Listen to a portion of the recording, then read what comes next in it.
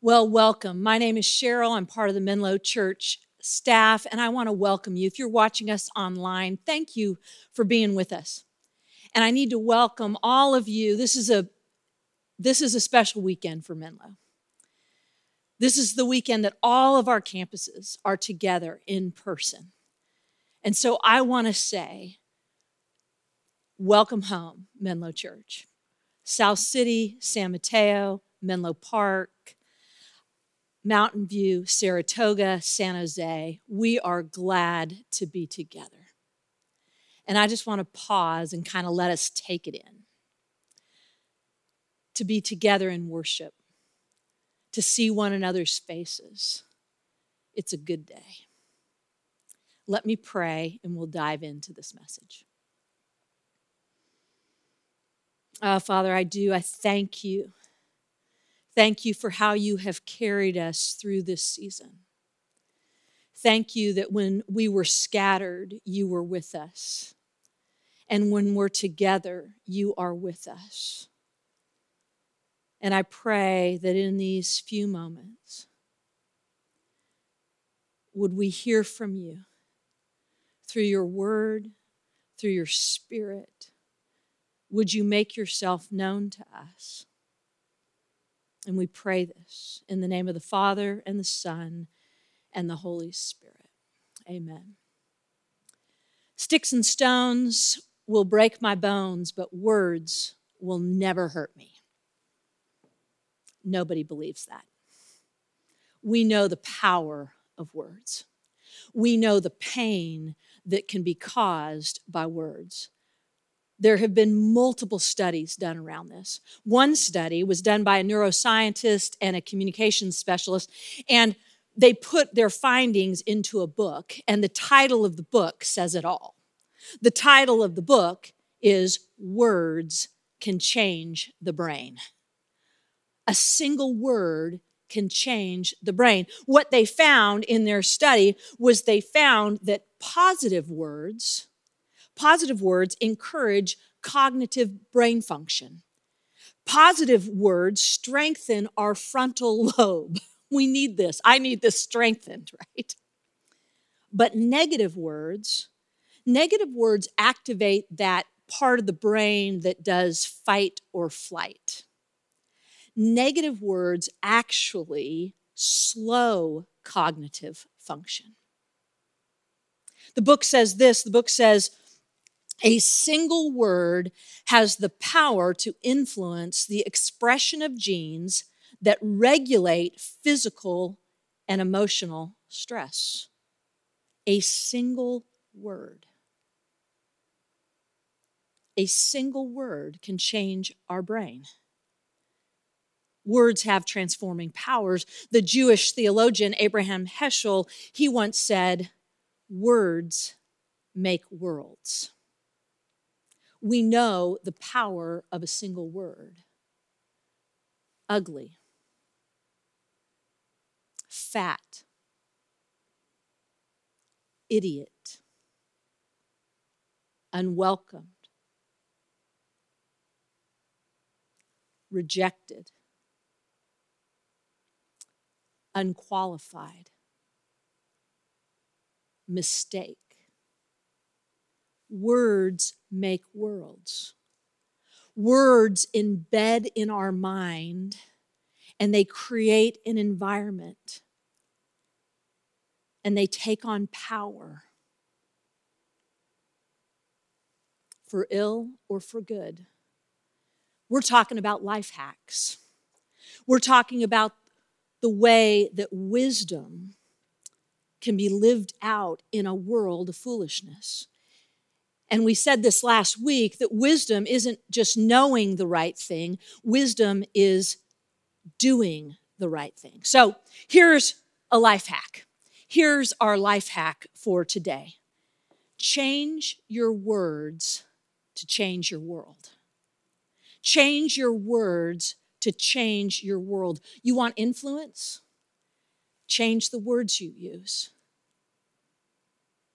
You want to have impact on your boss, on your coworkers, on a friend, on a spouse, on a child? change the tone of your words. Change the rhythm of your words. Change what you say. And this is a life hack, not just from neuroscience and social sciences. This is a life hack straight from God's word. It's found in the book of Proverbs, which is where we're grounding this sermon series over the next few weeks. The book of Proverbs, one of its major themes is words, the wisdom of how we use our words. Proverbs chapter 17 says this, even a fool is thought wise if they keep silent. Even a fool is thought wise if they keep silent, and discerning if they hold their tongue. Proverbs 21:23 says, he who guards his mouth and his tongue keeps himself from calamity. Proverbs 10:19, this is a good one. When words are many, sin is not absent, right? When words are many, sin is not absent. But he who holds his tongue is wise. Proverbs 12:18, which is where I kind of want to ground our time today. Proverbs 12:18 says this, the words of the reckless pierce like swords, but the tongue of the wise brings healing. The tongue of the wise brings healing. Change your words to change your world. Words make worlds. Our words can make a world of peace. In your home, words of kindness can create an environment of peace. Saying words like please and thank you. I remember when I was right out of college, I moved to a big city and I was working for a ministry that worked with high school students, and I didn't know a lot of people, and I hung out a lot with this older couple who also was working in the same ministry. We played a lot of golf, we had a lot of meals, and one of the things I noticed about them was how kind they were to one another as a married couple. That shouldn't be shocking, but it kind of was. And I made mention of it to him, and she, the wife, shared this story. They had had some flooding in their house, and they had a bunch of their high school students come over and kind of do the bucket brigade and get the water out of their basement. And as they were doing so, she and her husband were interacting, and one of these high school kids said, "You're so nice to each other." And she kind of was like, well, yeah, we're married and we love each other, so we're nice to each other. And this kid said, but I mean, you guys say please and thank you. And you're kind. Our words can make a world of peace. Our words can make a world of possibility.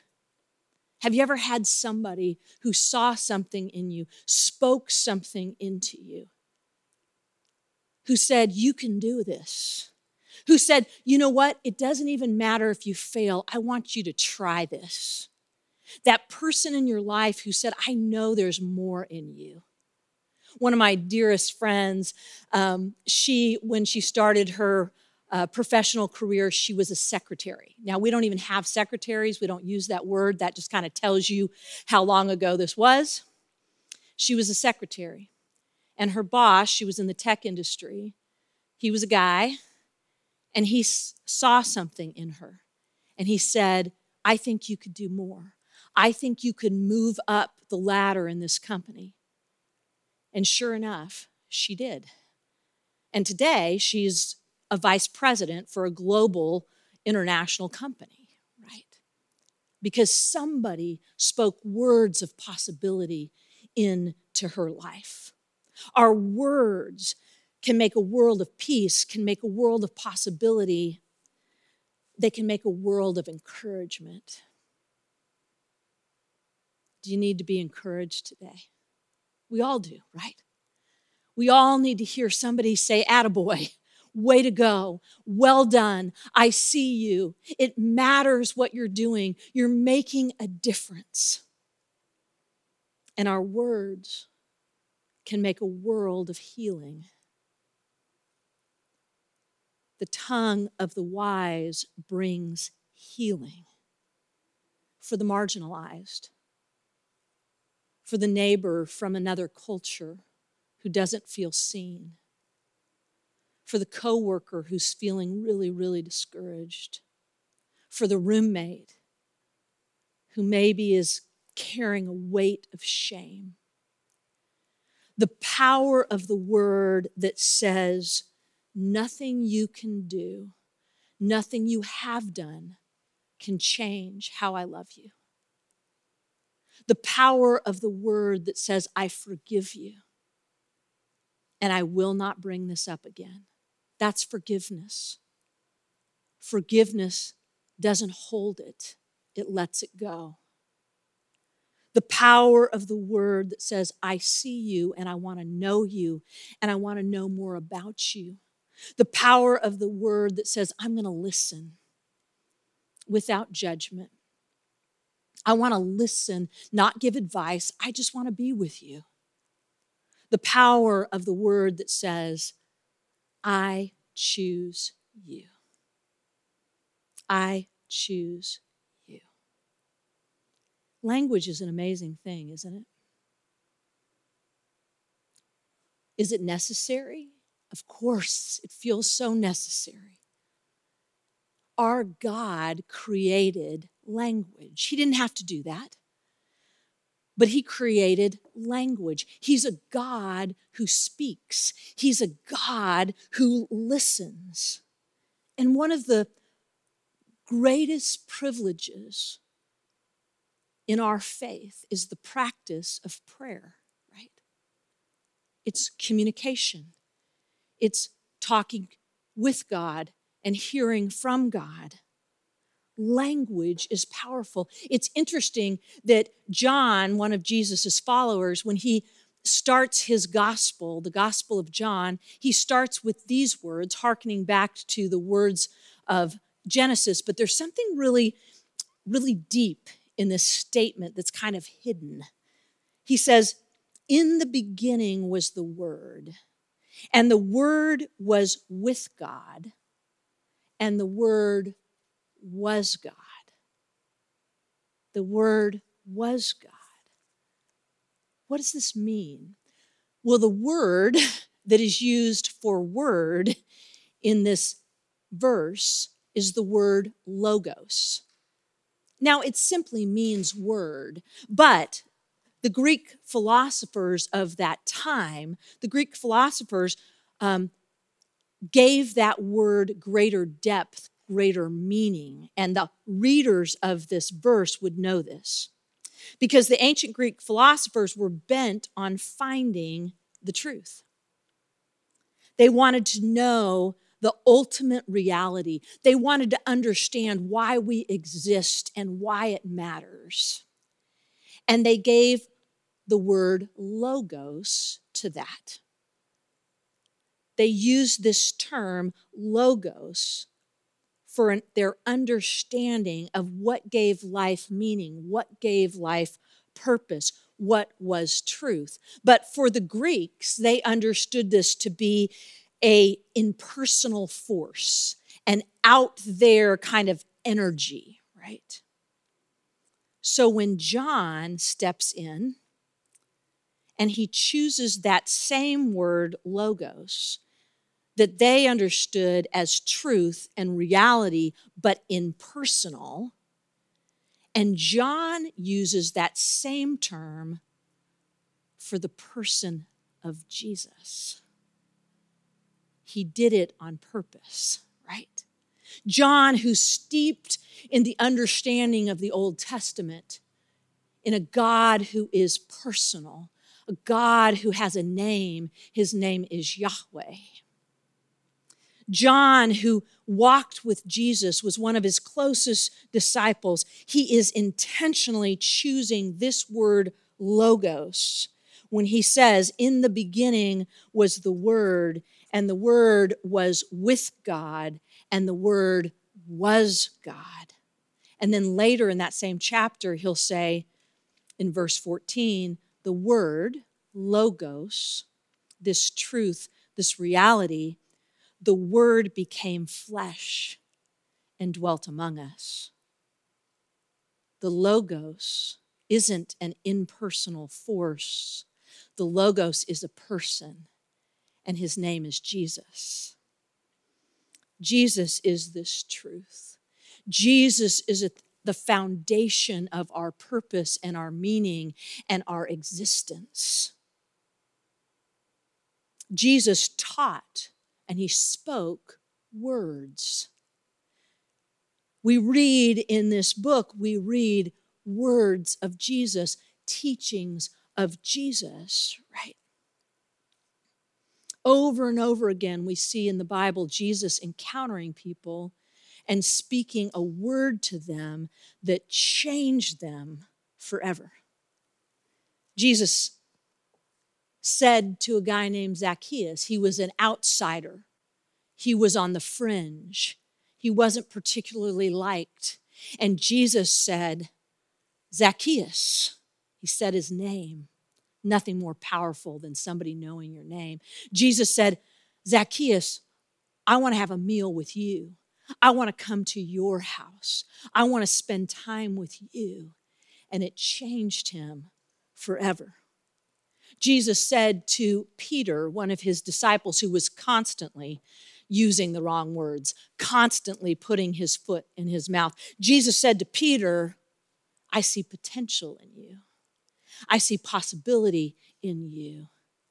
I'm going to build my church upon you. And Peter lived into that possibility. Jesus said to a storm, Jesus spoke to a storm and he said, peace, be still. And the storm stopped. Jesus said to a woman caught in adultery, burdened and overcome with shame, Jesus said to this woman, I do not condemn you.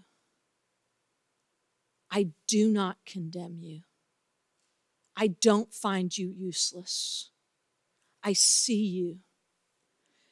And maybe for you, maybe there's someone today who needs to hear the words of Jesus. And you need to hear Jesus say, I don't condemn you. The God of the universe does not condemn you. You need to hear Jesus say, I choose you. I choose you. I want you. I invite you into my family. Words make worlds. So what do we do with all of this? Well, I just want to give two kind of practical applications. The first is this. Let God's word change your world. Scripture says this, the Bible says this, 1 Timothy chapter 3 says, all Scripture is God-breathed. All Scripture is God-breathed and is useful for teaching, rebuking, correcting, and training in righteousness, so that the servant of God may be thoroughly equipped for every good work. The Bible says in Colossians chapter 3, let the word of Christ richly dwell within you. Let God's word pick up this Bible and let it richly dwell within you. Let it saturate your mind, because words change the brain. And how do you do that? Well, I would just say, let's start simple. 15 minutes a day. Pick up this book. Maybe start in Ephesians. Don't start in Leviticus. Start in Ephesians, and just for 15 minutes a day, just start reading this word. Another practice that I've found helpful is to listen to the word. Your Bible app on your phone, YouVersion app, you can download that. It will speak to you. So in the mornings when I'm getting ready, I just play my Bible and let it speak to me. Another thing that we've done here at Menlo is we've created an app for you to walk through for daily meditations, and that's what it's called, daily meditations. And we're going to give you 5 days of the Proverbs. You can find it at any place that you get your podcast. You can also find it if you go to your Menlo Church app, and it'll pop right up when you go there. So, let God's word change your world, change my world. Second thing, real quick, let your words change another person's world. Let your words change another person's world. So we're going to do this. I was holding up my phone. Your phone is probably real close to you right now. You were maybe checking scores, but here's what I want to do. I want us to pause in this moment and send a text of encouragement to somebody. I'm going to do it right now. Popping up my text. Send a text to somebody who comes to mind and tell them what you appreciate about them. Tell them that you see them. I'm going to do it. You're going to do it right now. I'm doing it.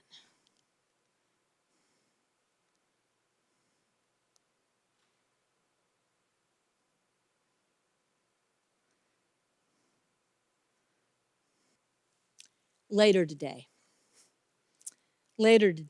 if you're married, tell your spouse not just that you love them, but why you love them. If you have a child, no matter their age, they could be 80. I don't know if that's even possible. But if you have a child, tell them that you're proud of them. If you have a friend, coworker who just needs a word of encouragement, pick up the phone, make a call. Give them those words of encouragement. Because the words of the reckless pierce like a sword, but the tongue of the wise brings healing. Father, we pray that our words would change the worlds of others around us, that our words would be words of peace and kindness and possibility and encouragement, that our words would be words of healing. And we ask that your word would truly dwell within us, that your word would change our brain, would change our heart, would change our mind, that what comes out of us in our words would reflect your goodness, your character, your patience, your kindness, your goodness. And we pray this in the powerful name of our personal God, who is the Logos, who is the truth, who is the meaning of our existence. We pray this in the name of Jesus. Amen.